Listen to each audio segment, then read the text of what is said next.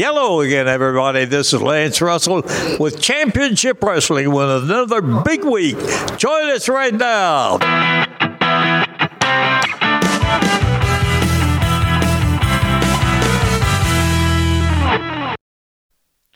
Hey, welcome to the Double Dropkick Show. I'm Heath Mullican. I'm Mark Whitman. And we're going to talk a little bit of wrestling today. No spoilers today. If you listen to our last episode, we talked Rise of Skywalker, Mandalorian, and the beef industry and global warming.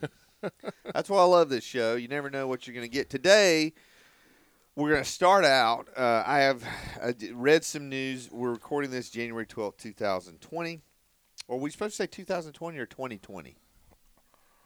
I heard that you're supposed to say 2020 because there's 2020 Vision and the TV show 2020. But I would guess you just say whatever you want to say while it's still America and you still can. Yeah, I mean, what we got, maybe 10 more months of that. So here we go.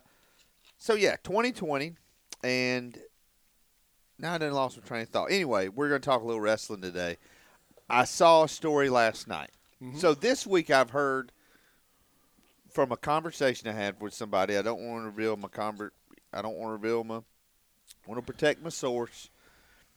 But it was having to do with money. And I want to talk a little bit about money in wrestling and get your thoughts on I actually just recorded a behind-the-scenes patron talking about some of this stuff that I haven't posted yet. But so the couple of things I heard. So Marty Scurll coming into 2020 is kind of like that. We knew he was becoming a free agent, and everybody's expecting him to sign with AEW. That's where all his friends are. That's what the story that I read last night. Marty Scurll has been offered WWE main roster money. But this is by Ring of Honor. They've offered to be main roster money, which let's just say that's $125,000. $100,000 to $200,000, that kind of range. We're not talking $5 million, $6 million. That's a good amount of money for 40 dates. Ring of Honor offered him this? Ring of Honor has offered him this money for 40 dates. Huh. And the room and the kicker is that's his primary contract, and he is open to work NWA, which he is, New Japan possibly. And, again, this is a rumor, just AEW, that he could work for all of those. So the question I wanted to ask you, is that even possible contractually? If they say it is, I guess it is. I mean, I guess if everybody agrees. But, I mean, main roster money for 40 dates a year. That's incredible. Yeah, man, that's awesome. Like, if you could – if you're on the – how many dates you think main roster people – are working for it's 4 a week, so at least 200 dates. Guess it depends on who it is. I'm not a mathematician. Brock Lesnar. Yeah. But if you're on the Shorty G, yeah, right, contract, which may not even be maybe $150,000 a year, mm-hmm. and you're telling me, all right, you can make this to work 200 dates a year, or you can make this to work 40 dates a year. I'm taking the 40 days. All day long. I mean, yeah, that's not even a question. Why wouldn't you? So if I'm Marty, and I don't even know if he was on WWE's radar, but if I would have to think that he was. I think he's in his early 30s. Yeah. So if he signs like a 2 to 3, 4 year contract, makes good money here, he's working fewer dates, less wear and tear on his body. Mm-hmm. He's got another good big contract in him. Oh yeah. That his next contract could be especially if he can make a strong body of work, and I mean it's kind of gambling on yourself, I guess, that you can be a draw. And I mean I would think if they're offering him that kind of money, they'd have him figured in for main event level stuff, not open to match in mid card in Ring of Honor. So if you could do that for Ring of Honor and turn that business around and prove that you have a value to a company like WWE, then you could go there and make a big money marketing contract. So the other thing that I had heard involving Ring of Honor is that Jeff Cobb wanted to sign with New Japan, and that Ring of Honor offered him significantly enough money to stay with them, but then they were still going to let him work all the New Japan dates. Man. So I say all that, like, I believe we're entering the era of what you just said, of betting on yourself. Right. We're entering the era where I don't think not everybody's going to jump at the WWE money. No, not if they're getting that. You know, not if you're giving them a couple $100,000 to work less. Why would they? And probably have a lot more creative control, right? Creative freedom. I think AEW, to me, their pitch to performers is the creative freedom. Mm-hmm. Now, Ring of Honor, Impact. I'm going to tell you one thing you've seen with AEW, though, is they need somebody to say no. Yes. They need that guy. Yeah. They need somebody who's saying, just because you can do it, don't mean that you should. Yeah.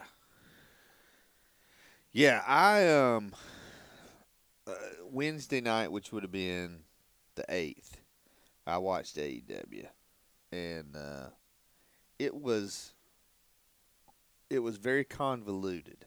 Mm-hmm. I don't know. I feel like AEW leading up to their launch, they were telling me a lot of things. Mm-hmm. We're going to have a great tag team. Mm-hmm. We're going to have a great tag team division. Adam Page is going to be one of our top singles guys. Kenny Omega's. And they kind of told me, this is where we're going. Wins and losses. It's going to be more athletic-based, and it's going to be more like sport, and wins and losses are going to matter. Right. And we're going to take this serious. It's not going to be silly and goofy. Everybody can't be dark. Right. Everybody can't be Kevin Sullivan and The Undertaker. Right. And then, especially when you got the one guy on your roster, Pentagon Jr., that can be that and is not. Right. The one guy who actually knows how to pull that gimmick off is not doing that gimmick. So we get into Dynamite, and every week it seems that Trent is in a singles match, even though he's in a tag team. Mm-hmm. But they're putting him in singles matches every week. You've told me for 6 months leading up, Adam Page is one of our top singles competitors. You put him in a tag team with Kenny Omega. Mm-hmm. So he's in a tag team with Kenny Omega. The other guy that was supposed to be your big single star. They're in a tag team match the other night. They beat Private Party, who you've told me is one of your top tag teams. Mm-hmm. And while they're in this tag team match, Pac comes out, challenges Kenny Omega to a singles match to finish this trilogy of matches they're in. I don't know what's going on anymore. Right. You know who I'd put Kenny Omega with? Who? Dustin Rhodes. Against tag or I would put them together to start with, and then I would do the Dick Murdoch, Ted DiBiase, or Mr. Wrestling 2 Magnum TA deal with those two guys. I'd put them together as baby faces. Would have a heavyweight title shot come up, and Dustin think this is my last shot. You know what I mean? I should probably get this one. I'll take this one, kid. Mm-hmm. Because you got plenty of time, and then Omega kind of be resentful of that, and Dustin turn on him and bloody him up a little bit, just like they did. I mean, I would have Kenny Omega come out and do the Spirit of 76. Yeah, the Spirit of 76 thing. I mean, because it worked before and it would work again, and not a lot of those fans have seen that. Have seen that angle done. And then, but the reason is because I think Kenny Omega has the potential to be a great singles guy, but he needs somebody to teach him a little bit more about how to work that, to slow it down a little bit. Yeah. Don't do so much of the posing and stuff, and he needs somebody to show him that and teach him that. And Dustin Rhodes is so good at that. Right. You know what I mean? At knowing when to stop and when to acknowledge the crowd. Dustin Rhodes is incredible at that stuff. He's great. And if you put them together for a year and have all different kind of matches, and then Kenny Omega can come out on top of that feud. And now not only is he elevated because he's beaten Dustin Rhodes, who is a established guy. Yeah. He's also been working with somebody that kind of knows how to lay a really good match out, and he can carry that into his feuds with him. And he's also worked somebody who probably couldn't do that 90 miles an hour. Right, style. right, exactly. There was another match because Dustin and Cody wrestled the Lucha Brothers, and they beat the Lucha Brothers. Mm-hmm. But it was later on in the show, Pentagon came out to interrupt the match or cut a promo on somebody. And I'm like, wait a minute, he's in the tag team, and he's coming out cutting a promo on one guy. Mm-hmm. And it was just things like that. And then this week, during the women's match, the people with Brandy came down to ringside, and she's on commentary. And then apparently some Dr. Luther. Somebody I'd never seen or heard of. Mm-hmm. And apparently the rest of no one else in Memphis knew who it was. Right. And that's their thing. They've got to stop. I think we said this 2 months ago. You have to stop introducing all of these people as though everybody's supposed to know who they are. Give me some context about who some of these people are, to explain their backstories. Don't just have them show up and me supposed to pop for them because everybody knows that this is deathmatch legend Dr. Luther, who's evidently a friend of Jericho's. And this is what we're doing there. And I got no problem with looking out for your friends, you know. But the Young Bucks got that friend of theirs that they keep putting on TV. Well, he had that's either going to hurt somebody or hurt himself because he ain't that good. Right. If you started up a business and you became a multimillionaire, I would assume if you were looking to hire people, you might bring me in and give me a pretty good salary. Yes. Okay. But you probably wouldn't put me in charge of the liquor cabinet. No. Well, I wouldn't have a liquor cabinet. I probably wouldn't put you in charge of customer service. Okay, exactly. I'd make you a supervisor, a manager. I'd put you over my young guys to whip them in shape and get them to work hard and make things happen. And I know I could say, Mark, this is what we got to get done today. And you would say, don't tell me how to do my job. I would say, yes, sir, and I know you get it done. But the point is, right? Like, you can't keep bringing your friends in and putting them on TV and trying to make big stars out of them when they're not capable of being that. Yeah. The Young Bucks buddy does not need to be on TV. Brandon Cutler. Yeah, I'm sorry. I'm sure he's a fine guy. Yes, great guy, and I don't see anything wrong with them helping their friend out. Hulk Hogan did it for Brutus Beefcake his whole career. Yeah, help him out, give him a job, put him backstage, give him a camera. But that don't mean everybody needs to be a wrestler. Right. And I think Brandon Cutler's wife is the one that does all their gear. That's great. That don't mean, man. You can employ both of those people. Yes, pay them well. You know, there's just nothing don't put wrong them on with TV. that. But that doesn't mean that he has to be on TV hurting himself or somebody else. Yeah. The women's division. They decided to try to build this thing around Brett Baker, and boy, she wasn't ready.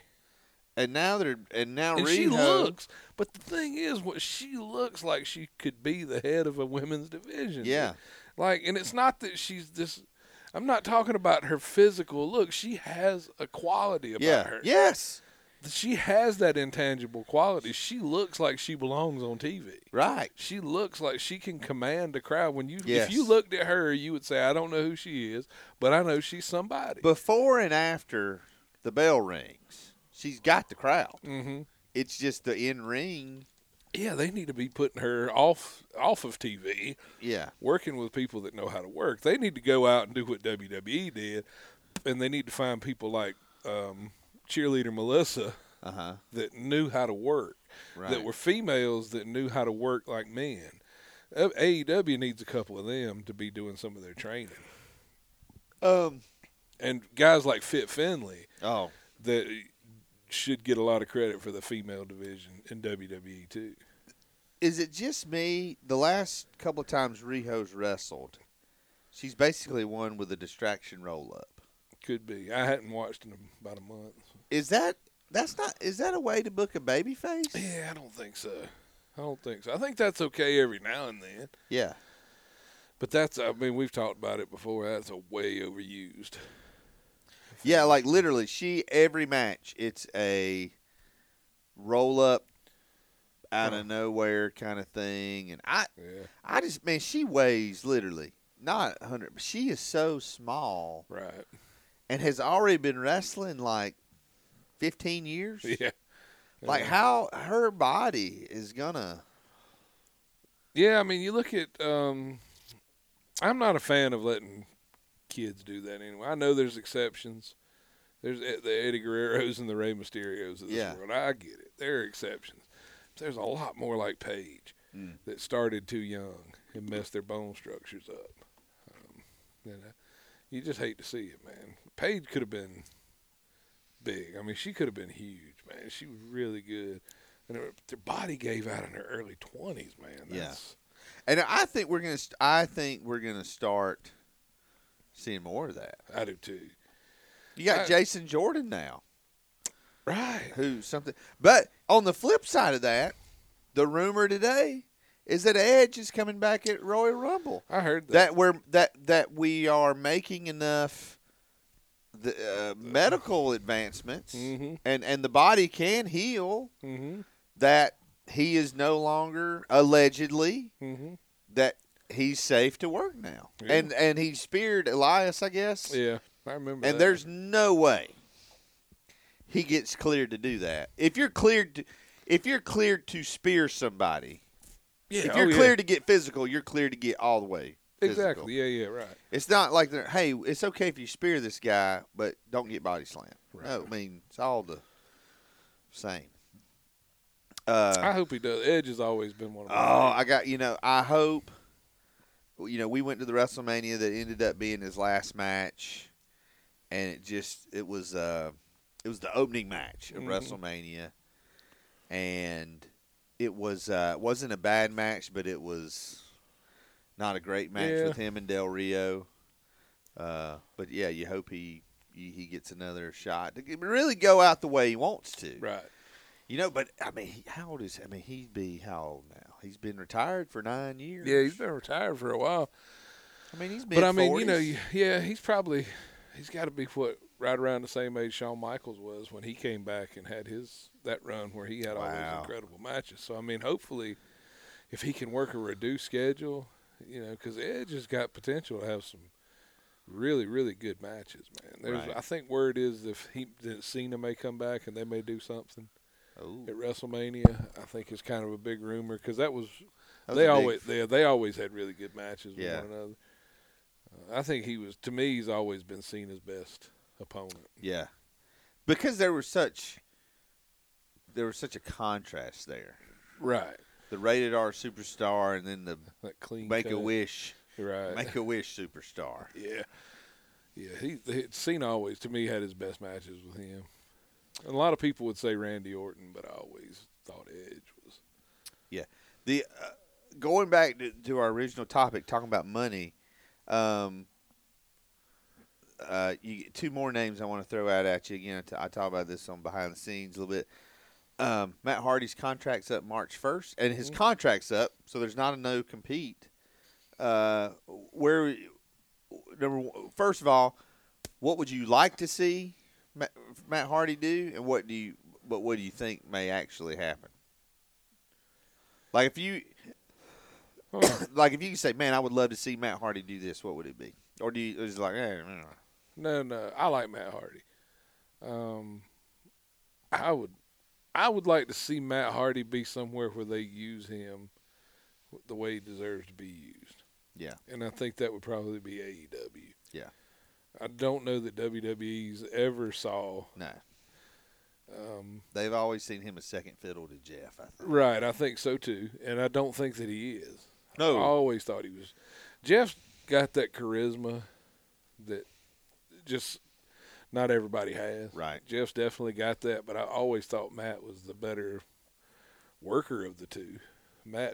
Jeff could take those big stunt bumps and whatnot, but Matt's always been, to me, a better worker. He's always been more reliable. Yeah. Obviously, you could always count on him and he's a family man now. Yeah.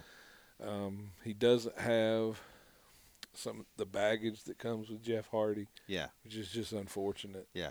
at this point, and he doesn't have that stigma. Yeah. That Jeff Hardy's got with him, some of the stuff that's gone down in his career. But I hope Matt winds up somewhere where he can have one last good run and show what he's capable of and elevate some people, which you know that he can do, and let him creatively do what he's capable of, because he's a real creative guy. Knowing, I would not be surprised. Like, maybe we're in the season where these guys work for everybody. Yeah, I mean, I got to think. I always look at Cody and realize how much money he made outside of WWE. Yeah. And he really, he was a lower mid-card guy. Yeah. In WWE. Yeah. And if I'm a guy even if I'm Kevin Owens and Daniel Bryan and those guys, you got to be looking at that and realizing how much money there is to be made first before you sign with AEW. Yeah. Or before you sign with Ring of Honor or whatever. You do a good 6 or 8 month indie tour where you go out and do the fan fests and sign the pictures and get that money. Yeah. Because I imagine you could a upper mid card main event guy, like especially Matt Hardy, could probably go back and do another tour of the Indies, because it's been 4 or 5 years since he's been on the indie circuit. Right. He had kind of worn it out. Yeah. They've been everywhere. If you hadn't met the Hardys or at that point, you probably didn't want to. But it's been a while now. So he could probably go do one more tour of the Indies and then go to I want to see guys like that who I think are genuinely good people. Yeah. I just want to see good stuff happen for them. Right. Wherever they wind up at. You just kind of want to see them do what's best for them and their family. But if you think about it, let's say Matt Hardy could get $250,000 to work 40 dates for Ring of Honor. And then he says, and here's the thing.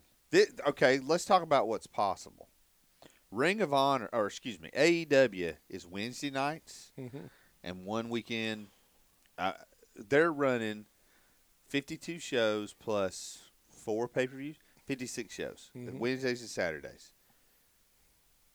Ring of Honor, the Ring of Honor wouldn't affect any of the Wednesdays, maybe 1 or 2 of the pay-per-views. So you got a way that date-wise that could work. That you could sign with Ring of Honor and work for AEW. Moxley's still working New Japan dates. Jericho's working New Japan dates.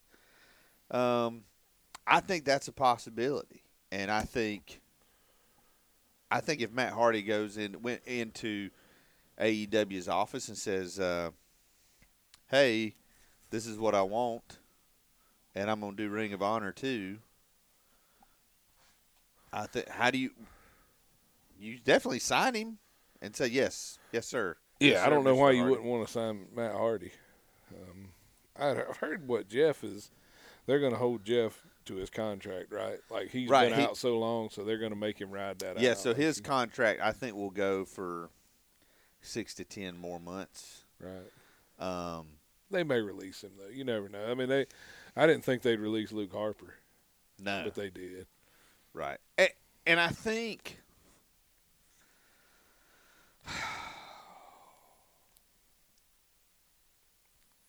Luke Harper is one of those guys. Again, I'm not trying to disparage Luke Harper, but if there were all these Luke Harper fans out there, they would have been buying Luke Harper merchandise, and WWE would not even. They would have been pushing Luke Harper, and certainly wouldn't have released him. Right. So for the fact that they're all now these Luke Harper. Well, I've been a Brody Chase fan. Or no, what's his name? Not Brody Lee. Brody Lee. Brody Chase, different wrestler. Yeah, different guy. I've been a Brody Lee fan since the beginning. Right. And I'm sure there have been. Let's talk about so maybe even bigger than not bigger than some of these. Revival, same deal. Yeah, they're looking to play out their contracts and see what they can get. It's already been rumored WWE is going to double their salaries to $500,000 apiece. That's not bad work if you can get it. Right. But still, that's That's a lot of work. I mean, it's a lot of travel. That's going to Saudi Arabia once a year. Yeah. Or twice a year now. Twice. Who knows? Who knows how much longer they'll be doing that? Yeah, especially now with the international tensions the way they are. And that's it's really becoming a hot. But I mean, you know what I mean. People are really taking them to task over that. I think you saw what CM. See what he said? What did he say? I can't repeat it. Oh, he said something about Saudi Arabia. He said something about blood money or something. Yeah, Miz. He deleted the tweet, but it didn't seem like no working thing to me. Oh wow. He Miz. They said something about Miz was on that backstage show and he did a video and he made a smart comment at the end because they told him something about. I forget what happened. Anyway, he said, "Oh, I'm sorry, I didn't change the culture." And yeah, Punk tweeted, "Why don't you go suck on a blood-covered Saudi money, bye-bye, you effing dork." Well. I don't think we need to go there. I just love the fact that he called the Miz a dork. Cause right. Because he is, man. He is a dork. Yeah. He's kind of grown on everybody. But now he's back to kind of being a dorky. Yeah, he's just a dork, man. But he doesn't care about us. He wakes up to a beautiful woman, a nice paycheck, got some beautiful children, and there you go. And I mean, if I had a wrestling company, I'd want a guy like him there. I mean, we've said it many times. He's he doesn't seem to mind getting up early and doing the radio interviews, and he puts on a good face and he toes the company line. Never hurt. He doesn't have bad matches. He doesn't get hurt. He doesn't hurt other people. Yeah, doesn't embarrass you on social media. Right. Hey, like him or not, he's a heck of an employee. He's a valuable employee that you'd like to have. Yes. So I think 2020. I think last year was the year of everybody was a free agent, and you had all the elite being free agents at the same time. You had AEW launching, and so I think we're going to go from. I don't know. I think every company but WWE is going to change kind of their business and contract structure. Yeah, probably so. Because I don't know if you know this, WWE hesitant to change. Boy, they don't, do they? Vince McMahon not known for his forward-thinking ways. He does not. He is set in his ways. As most octogenarians. He's not going to change because you don't like him. Right. They were talking about that. Everybody's hating on this this Lashley, Lana, Liv Morgan, Rusev thing, and said that he loves it. Yeah. So it's not going anywhere. Right. He thinks it's great. Jerry Lawler said he had something going on with the XFL that day, and he still made the trip. Because they were all in Vince's office, evidently. This is Jerry Lawler telling the story because they knew Vince wasn't going to be there that night. Yeah. And, somebody rushed in and was like, y'all have got to get his office back right. He showed up. Because they were just hanging out in his office like Lawler and them treating it like another locker room, just a place to go sit. And they were like, Vince is here. Y'all got to get everything back the way it's supposed to be. And he showed up at Raw just to watch that wedding go down.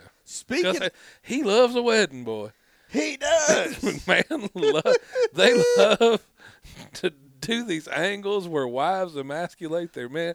That company, somebody in that company's got a fetish for watching their husbands get emasculated by their wives. The first wrestling wedding that I remember, Saturday night's main event, Uncle Elmer. Yep. And all I remember is they kissed the bride and Jesse Ventura. Well, that looks like two carps fighting over the same piece of cord. Yeah, that's a great line. And that was just one of the greatest things. That is a great line. I miss guys like Ventura that could just off the cuff come up with that stuff. Yeah. He was a funny guy. He was, man. He really was. I miss those witty guys that actually knew how to cut promos. Yeah. Ventura, even Monsoon, Bobby Heenan. Yeah.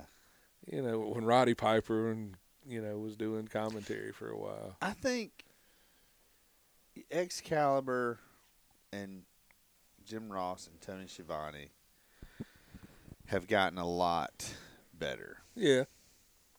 But they're still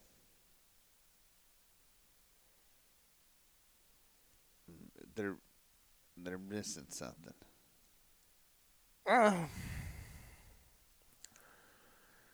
Yeah, I don't know. I wouldn't want to criticize Jim Ross.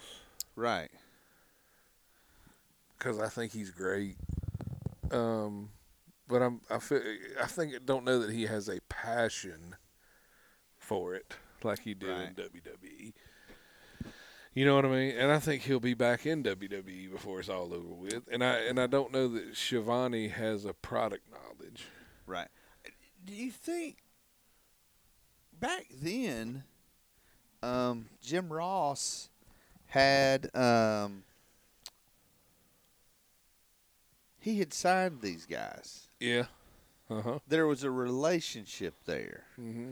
There was also I signed this guy, and I've got to get him over on commentary, because if he doesn't get over, that looks bad on me. Right.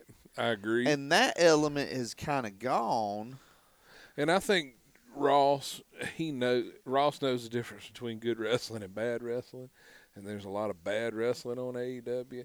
Not necessarily bad wrestling. There's just things that we've been in crowds of 75 people where certain things work that wouldn't work in front of 10,000. Yes. You know, and I think there's a lot of that. I think a lot of those guys haven't learned to work in front of big crowds. Right. Not only that, I think they do a lot of goofy stuff that doesn't make sense, and Jim Ross is not going to put it over. Right. If it doesn't make sense, he's not. He's one of the last guys left with any credibility, and he ain't going to give it away over goofy wrestling. The other night, again, this would have been January 8th. Private Party is wrestling Adam Page and Kenny Omega, and as I'm watching Private Party, there's just something missing with them. Yeah. It's like they're not ready. It's like there's something a little bit off. Mm-hmm. There's a missing piece that when you watch WWE programming, 99% of the time you don't see that missing piece. When you're on WWE, you got it. And I feel like that's one of AEW's biggest problems. Mm-hmm. Is they have a roster full of people who are not ready for prime time. They do, and I've heard that Jericho is really making an effort to get I'd heard that he talked to him about the tag team stuff a month or two ago and said, you've got, and told the referees, y'all have got to start enforcing some rules. Y'all got to do, I'd heard that he had a big meeting with everybody. So if you go back and watch Dustin and Cody versus Pentagon and Ray Phoenix from Wednesday night, January 8th, there are almost some awkward tags. Mm-hmm. It's almost like there were some tags. It's almost like I'm going to hit you 3 times, you fall down, and I'm just going to walk to my corner and tag. Mm-hmm. Whereas normally I would have maybe put you in a headlock, took you over to my corner, made the tag, and then but it was just like there was a lot of these breaking the action, go make a tag. Yeah. Fresh guy in. I mean, multiple times in that match. Well, because especially the lucha style is being used to just make the switch. Yeah. You know, and I'm guessing that has something to do with that. Right. So it was. It was. I'm watching that. It just seemed a little off. But I mean, it shows. Jericho's. And the Jericho Moxley segment the other night was absolutely tremendous. Oh, was it?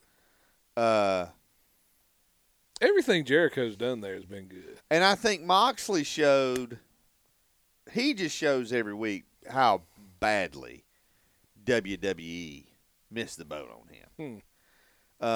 Because he goes in, spoiler alert, he goes in and they've said, we want you to join the Inner Circle. He's like, Jericho, you think I'm here. I'm not here to make money. I'm not here to drive fancy cars. I'm not here to win. I'm here to dominate. And that's why my answer is yes. And he unzips his shirt, Inner Circle, because there is nothing more dominant then the inner circle, and we are going to dominate. We're going to run roughshod. And the crowd just boo. And he's like, oh, you guys are booing me. Da, da, da, da. And they go back and forth, and they drink the champagne. And you think, and it's like, oh, my gosh, they really.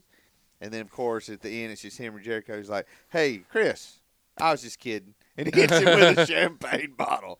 And it's awesome. It was just like, dude, this guy. Not only, you know what's good about that is because for once, a wrestling company figured out to let the heel be the butt of the joke. Yes. Not because it's always the other way around, especially in WWE where the baby faces always look stupid. Yeah. Somebody finally said, why don't we make the heels look stupid? Yeah. Maybe that's what the heel's job is to look stupid so the baby face can get elevated. Yeah. You know, it's like somebody understands that. It was really, really good. And I think, now, I'm not saying that Jon Moxley, that WWE getting him right, that he would have been the top guy. Right. I'm saying if you get Moxley right, he is a solid third guy. That third spot down on the card is better than most people's main event. Right. And I tell you what I noticed about him, too, that I didn't see in WWE, but that I do see now is how big he is compared to other people in AEW. He looks like a super heavyweight. Yes, he does. And he didn't look like that standing next to Roman Reigns and Seth Rollins and Luke Harper and all that. He didn't look that way. But, man, you put him in that AEW ring, and he's towering over everybody. Like, if Randy Orton went to AEW, he'd be like Andre the Giant. He would, man. He really would. Because even Luchasaurus is big, but he's still not as big as Jack Swagger. No. Of course, there ain't a lot of people as big. True, there ain't a lot of people. Jack Swagger's a big joker. He's stout, I saw him live because him and Nick Aldis were wrestling at WrestleCade last year or 2 years ago, and he towered over Nick. And Nick Aldis is not a small guy, right? And he towered over him. But there, yeah.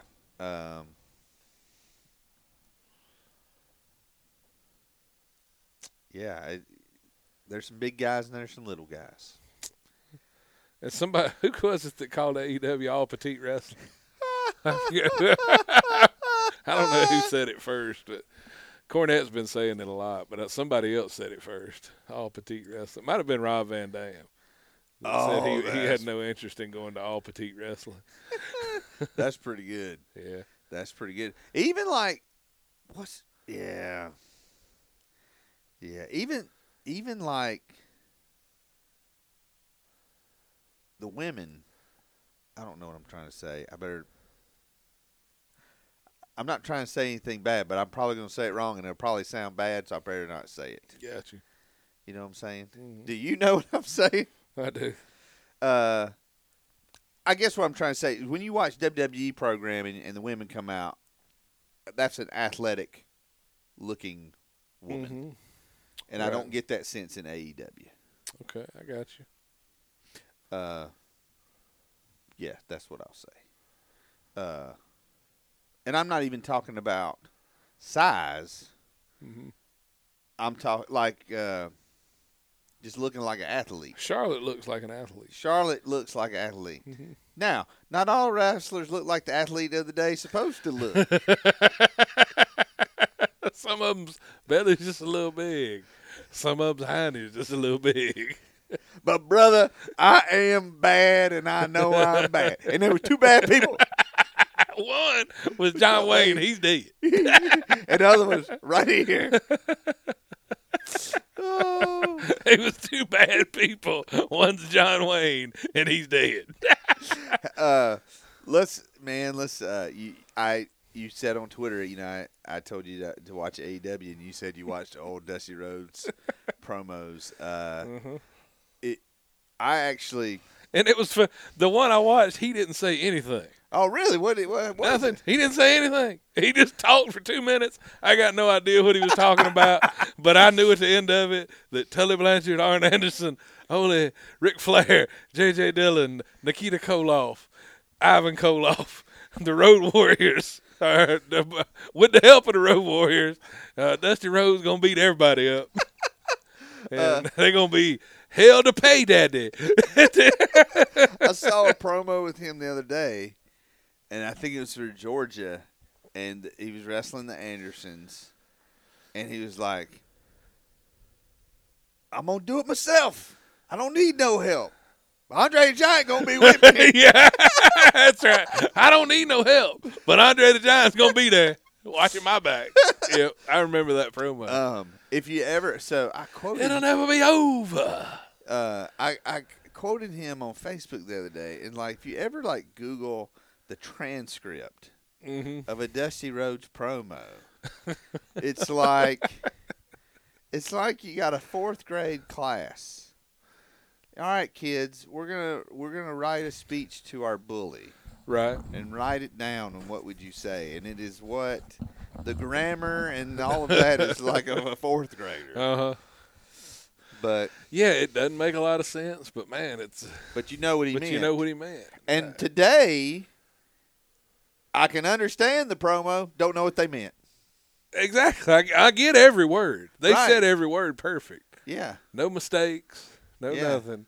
Didn't sell one ticket. Yeah. Didn't make me want to buy one thing. Dusty Rhodes, I watched this promo where he didn't say nothing, and I was just like, I need to find a Tully Blanchard and Dusty Rhodes match and watch it so I can apply that promo to it. Right. You know? I saw a thing, and we talked about it on the last episode about it was a climate change protest or something, but the dude that played the president on the West Wing, he was Martin Sheen. Martin Sheen. He was giving a speech, 2 minutes. Great. I have no idea what he said. Like, it was so eloquent, it was above my head, but I knew exactly what he meant. Right. And it was basically, and he said it like a wrestling promo. I'm like, write that down. Like, that's a wrestling promo right there. Mm-hmm. But nothing but it's how it made you feel. Mm-hmm. And I think I was listening to a podcast last night, and this guy was talking about how he'd been a big fan, and how the more shows he started going to, guys started coming up to him like, "Hey, how was my match?" And they weren't just saying, "Hey, as a fan, how was my match?" They were like, "Critique my match. Like, what did you think?" And I think for me, I'm too nice. If somebody has a bad match and asks me, if I've been doing commentary and I'm making it the greatest match ever, and they ask me how was my match, right?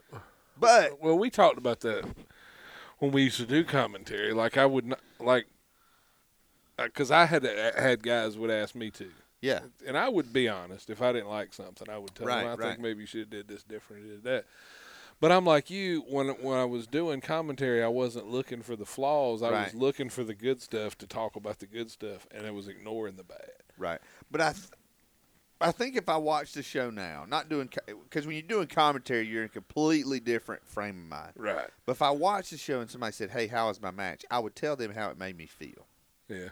And I would either say – to me, the worst thing I could say was like, it didn't make me feel anything. Yeah. Yeah.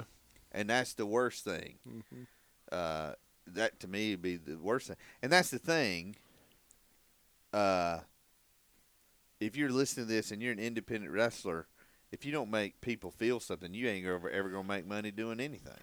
I can remember telling these two guys who it is not important. If you do this great match, 10 minutes, you're going to do a 10-minute match. And if both of you kick out on one, then a 2 count will mean something. Yeah. Just kick out on one, like the whole match. And when somebody finally hits a 2 count, it's going to mean something. Yeah. And the place, trust me, the place will pop if both of you kick out on one. Right. And they were like, "No, that just doesn't make any sense. They all need to be dramatic 2 counts." And I said, "Cool, go ahead. Like, then y'all do whatever you want to do." Yeah. And then I found out a few months later, somebody, I guess, told somebody that. Yeah. Blah, blah, blah. And some other, I think, independent company did it, and it worked. Yeah. I think I look back on our, just the fact that the opportunity that we got to lay out stuff. That's pretty cool that we had the chance to do that. But it's frustrating to me that I mean, just me and you riding in the car and hearing your ideas, and then I'd hear about you laying it out for these guys, and 99% of the time, they didn't get what you were trying to say. Right. Like, I remember the time you were talking about putting the head in the corner. Yeah.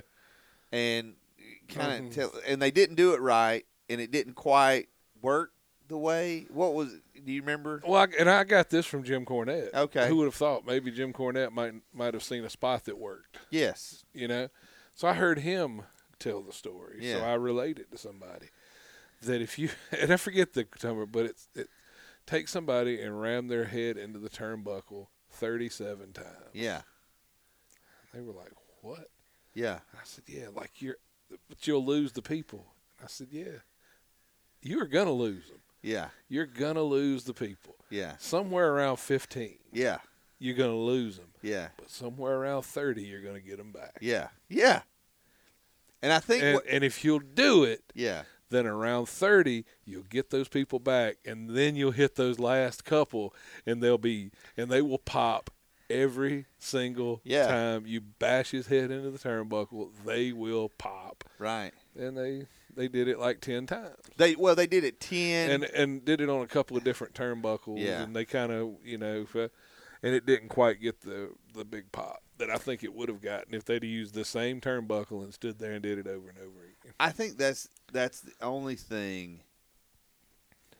It's almost like an itch that you want to scratch, because like I know there's still like so much more things that I would want to, like so many more of your ideas that I would want to see tried in a wrestling match. But for us to get to the place to where it was like your way or the highway of like, you are going to do it like this, or right. It's like, yeah, because I was never in that position where I could, be the Ole Anderson. Right. And I did tell a guy one time that was just starting to train, and he was working on his entrance, and he didn't know how to hit the ropes yet. And I asked him if he had, maybe I just said maybe before you start worrying about your finish, you should learn how to lock up right. Right. Because that's the problem. Y'all want to learn. Y'all want to work on entrances and finishes, and you don't even know how to lock up and hit the ropes. Yeah, and you're worried about your gear and your name and your character, and you don't know how to work yet. Right. Learn how to. Like I even told you should learn how. If you can't run like one spot successfully, and like the simplest of spots, like the international spot with the headlock and drop down and hip toss and get it again. If you can't do that, then you don't need to be worried about what your finish is going to be. Right. You don't need to be worried about what music you're going to play and what your posing is going to be like on your way to the ring. That's all that they care about. Yeah. And anyway. I think that was it was very eye-opening to me. But it was man, this is what these kids are caring about. And then it was like, this is a whole generation that this is what we're going to see. They're not going to know the basic fundamentals of wrestling. Right. They're going to know this pose, or they're going to know this.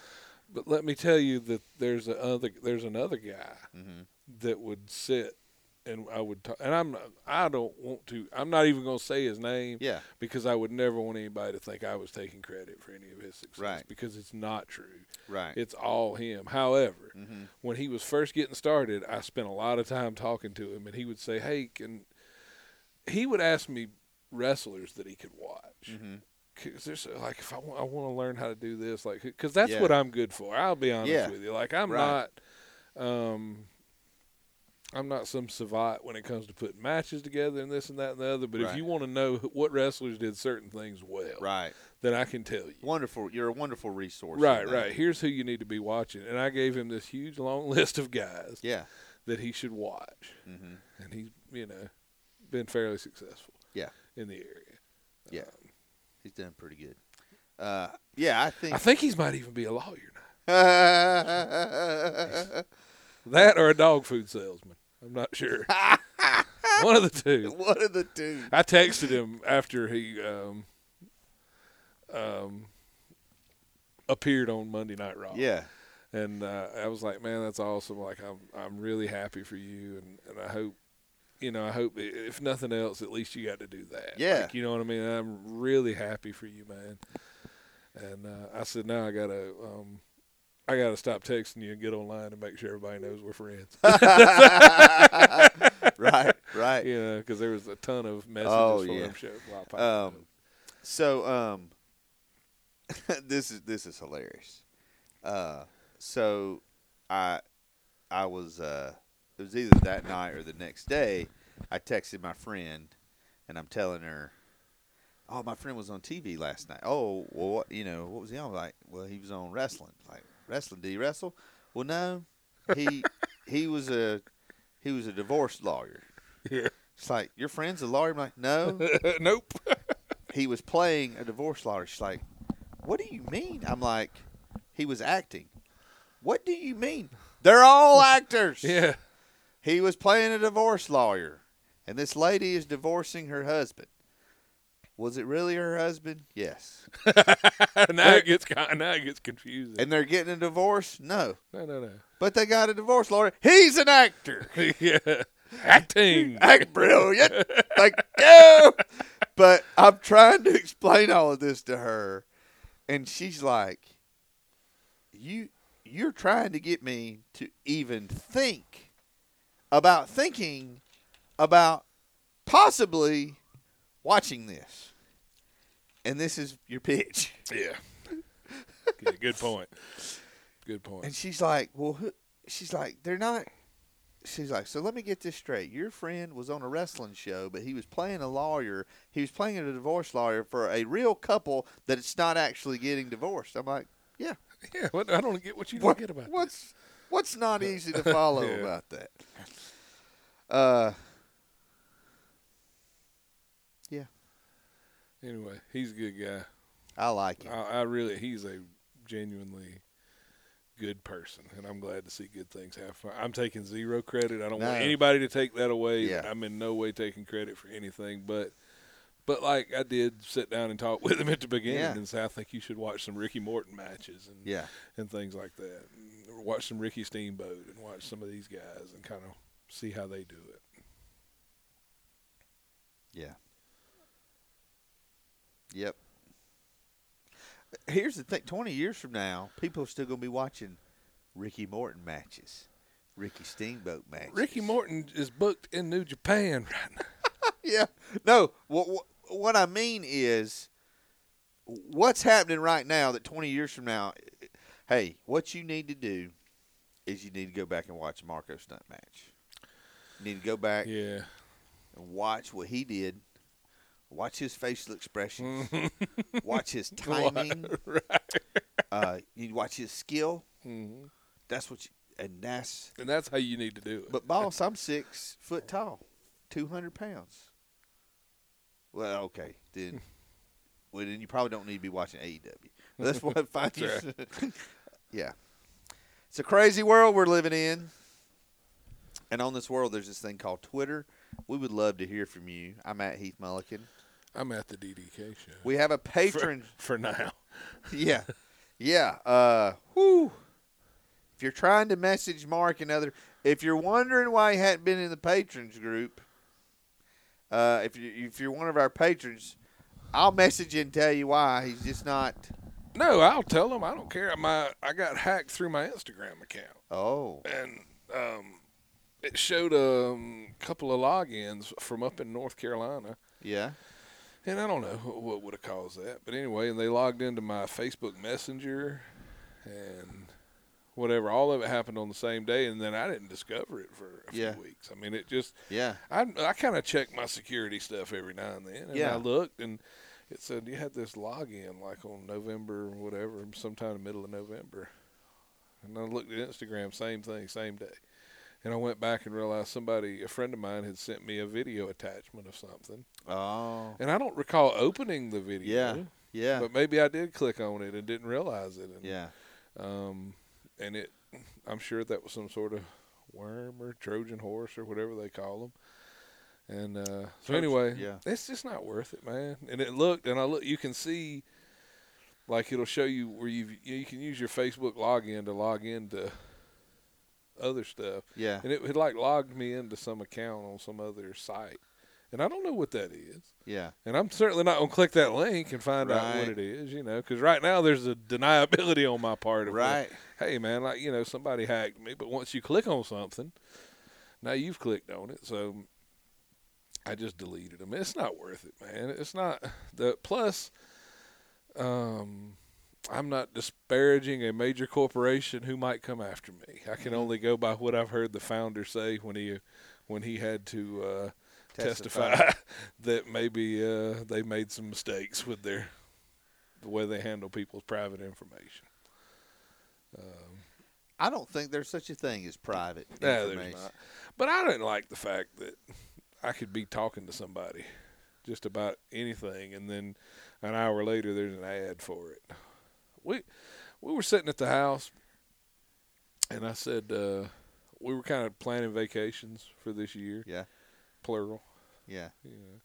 Vacations, what we were going to do this year. Yeah. And I just said something like, are we doing Disney this year? Because we'd kind of talked about not doing it just because of all the construction going on, and it's just not as fun when there's a lot of construction going on.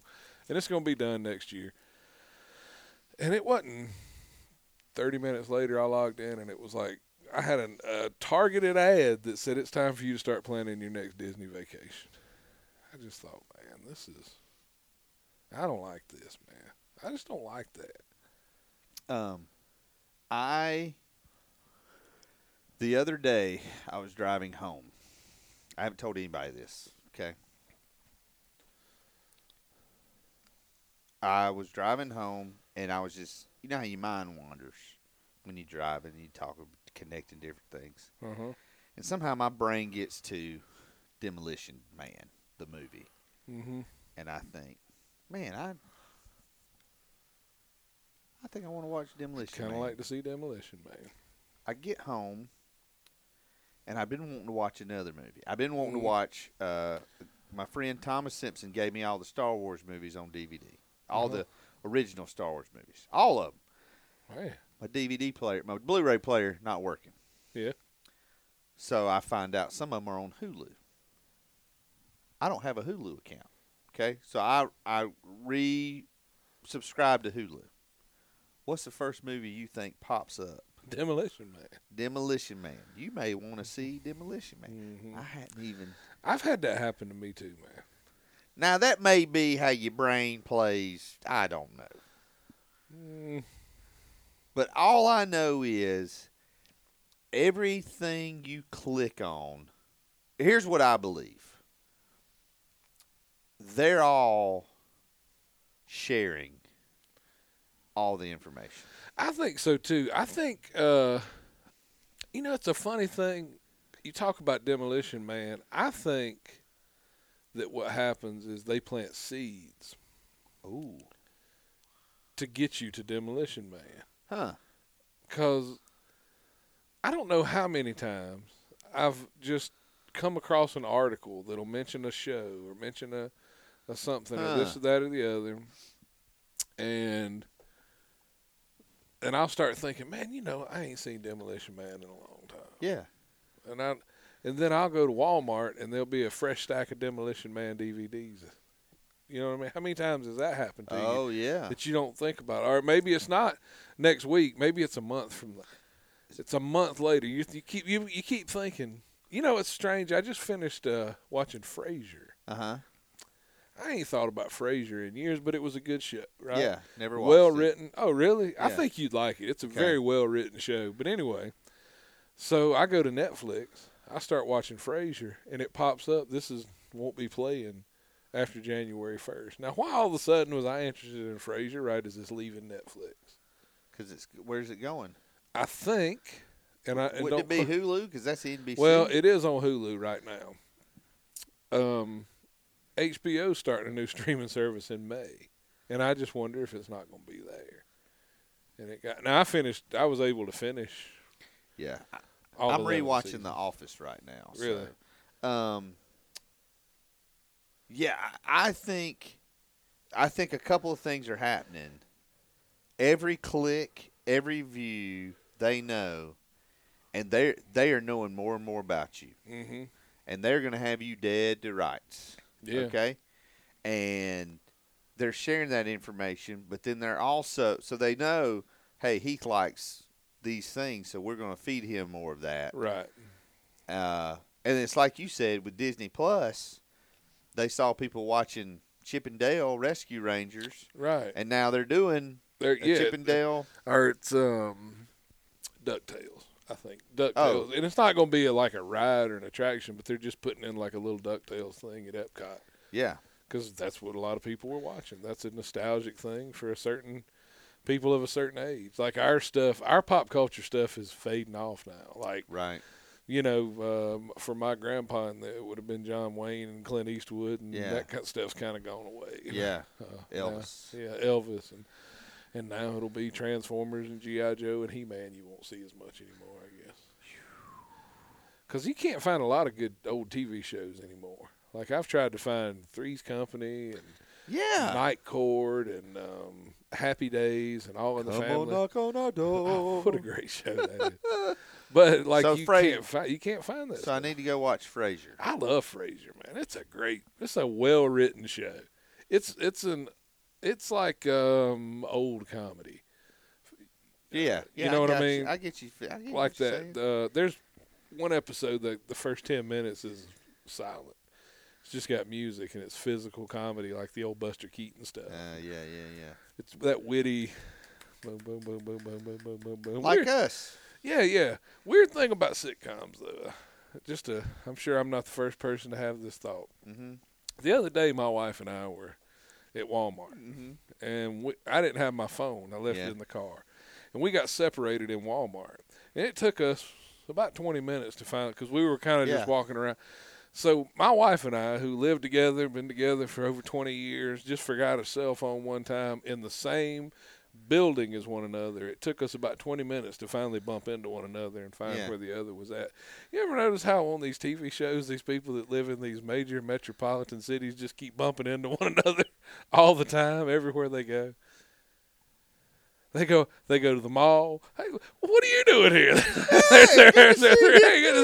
They're three friends that they hang out with all the time are at the mall, too. They stop in the coffee shop. Their friends come into the coffee shop. They're in a restaurant. Their buddy walks into the restaurant. Hey, what are you doing here? And they live in these, huge cities. And they're always bumping into one another out in the world 15, 20 times a week, bumping into each other. Yet me and my wife can't find one another in Walmart.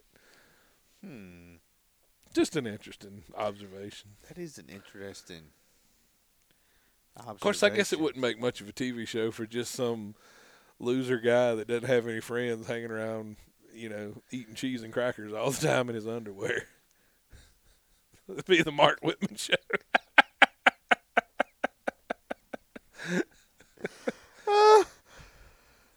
Speaking of the Mark Whitman show, I got this. Somebody sent me this text.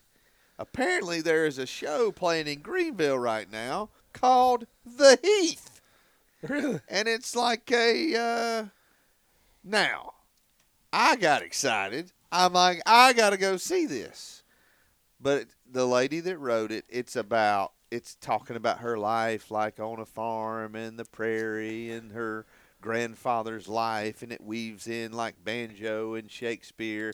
And so I have come to realize the heath is talking about the field, right? Because the heath is like it's a wasteland, prairie, small bush on a prairie, whatever.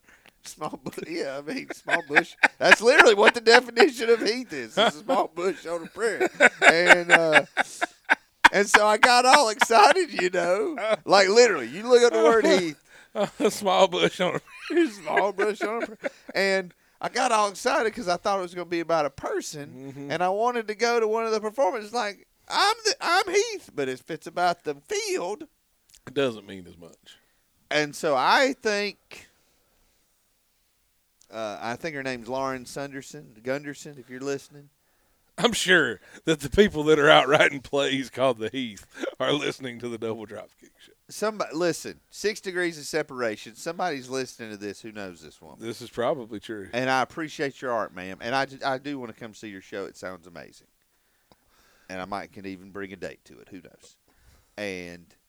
But let's just not capitalize the H. The and make it a little H. Yeah. Because you got I was very excited. But you know what? But that's not how you do titles to things. I know. You don't. I know. But if she makes it a little H, then when I write my Shakespearean musical called The Heath, I can use a capital H. And by the way, copyright The Heath. I copyright and trademark that right now.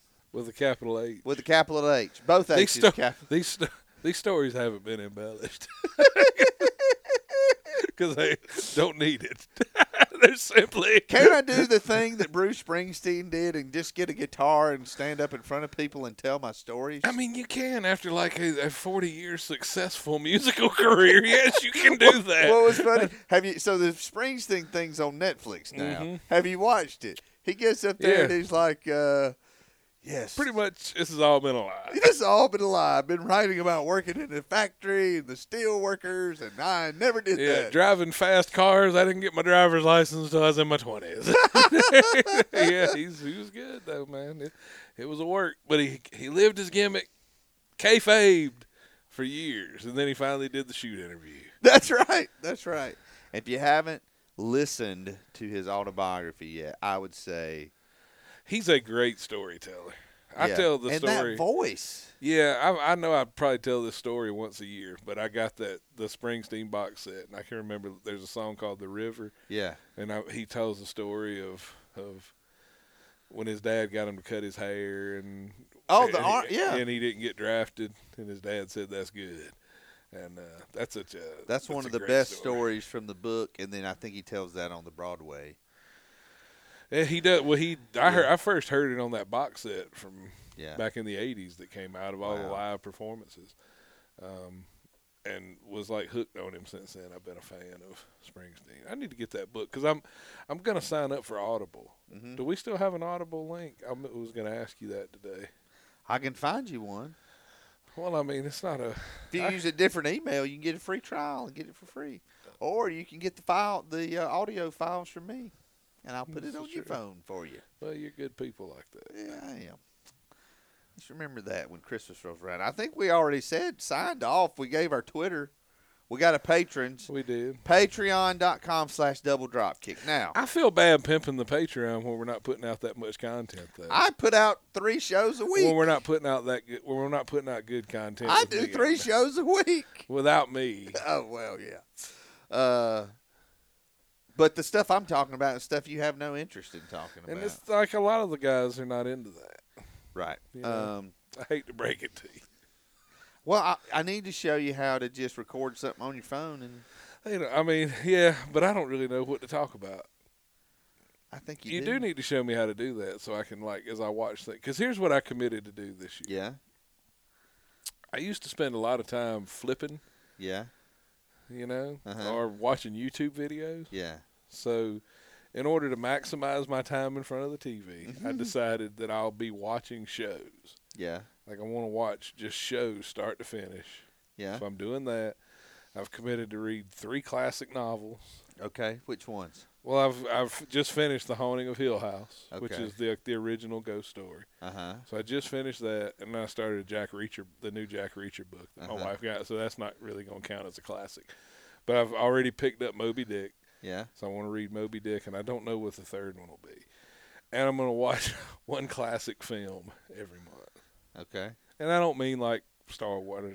I mean like a classic, the Citizen Kane's, which I've seen. It won't be Citizen Kane. Yeah. But 12 classic films, 3 classic novels this year.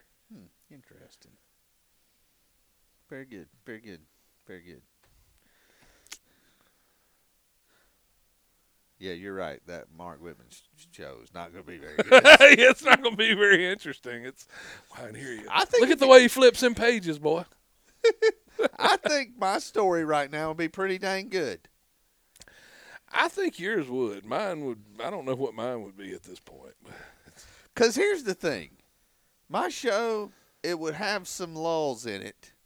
It would have some just like, what is this guy thinking? But sooner or later in the 2 hours, I'm going to eat like 40 ice cream sandwiches. Something's going to happen. Heath's going to try to jump the Grand Canyon. Heath's going to eat 40 ice cream sandwiches. This guy just ate 3 pizzas. What is he doing? What the heck? Heath has got pulled over and didn't have his license, and there's beer cans, and that's the story for another. That's another. Yeah. Anyway. Yeah. So I'm going to do something ridiculously stupid. Yeah. That but Heath got a concussion and broke 3 bones in his face at youth camp running into a kid. How does that happen? And it's going to end up with me in the hospital getting an X-ray. I got a feeling my show's going to end up with me in a hospital too, alcohol poisoning or something like that. Maybe your show should just be your liver. Yeah. And it's like, hey! Maybe I don't fit the norm. Well, come on. It's just Tuesday. Give a man a break. Come on now. What are you doing up there? And then you got your gallbladders like, hey, Tom, what's going on today? Shut up, Scotty. I don't need your bull crap today. And then you got your kidneys, Johnny and Tammy. What are you guys doing today? Shut up. I don't need you anyway. We're having some trouble back here. We may be heading for dialysis. Dialysis, smilealysis. I can't even feel half of myself. I ain't felt my left foot in 3 weeks. I don't even know if it's still there. You're telling me about dialysis. And then Carl the colon. He's going. He's like, I am tired of this crap. Shut up, Carl. Shut up. Don't make me come back there. Yeah, my internal organs. I think we just did the whole show, though, is the only thing. Yeah, I think so. That was pretty much it. I'm going to tell you, we're coming up on 6 years of this podcast, and that might be the height for me. Like, that was the high point, me impersonating your liver. Yep. What did I say his name was? Maybe Larry the liver. I don't think so. Probably not, but I can't remember. Carl was the colon. That was like 2 minutes ago, and I already forgot the liver's name. Yeah, well, It happens. It does happen. Yeah, you know what my liver would be doing? I can't breathe. I can't breathe. Yeah, your liver's lily white. Yeah. Well, I mean, but he's underneath 100 pounds of fluff. 100 pounds of, what is that fat called? The Ottoman fat. Yeah. But what do you call that fat all in my belly right here? I just call it fat. That's yeah, you done skedaddle past ribeye. You a full-blown chuck roast at this point, yeah. I got news for you. That ain't baby fat. It's permanent. Lord, if they could do an episode just of all my fat molecules multiplying, that's a 24-hour-a-day channel. That's a 24-hour news. Like they're just. Yes, it is. It never stops. My fat is multiplying so fast they call it Dollar General. One popping up everywhere all the time. Good. You like That's that, good. right? Yeah, That let's go ahead and wrap this up. All right. Hey, wrestling, comedy, stock advice. It's everything you get from the Double Dropkick Show. So happy 2020 to everybody. Lots more to come. This is the Double Dropkick Show. And for the Double Dropkick Show, I'm Heath Mulligan. And I'm Mark Whitman. And that's it this week, fans. So long for now.